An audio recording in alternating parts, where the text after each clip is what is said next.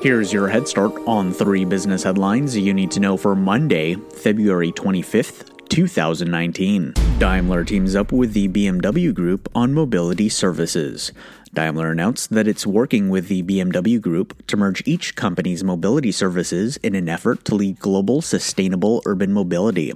According to a press release, over 1 billion euros will be invested together in joint mobility services that will focus on car sharing, ride-hailing, parking, charging, and multimodal transport. The initiative looks to merge 14 services into 5 joint ventures that plan to create up to 1,000 new jobs worldwide. Wells Fargo donated over $400 million to nonprofits last year. The financial services company announced that it donated $444 million to 11,000 nonprofits in 2018.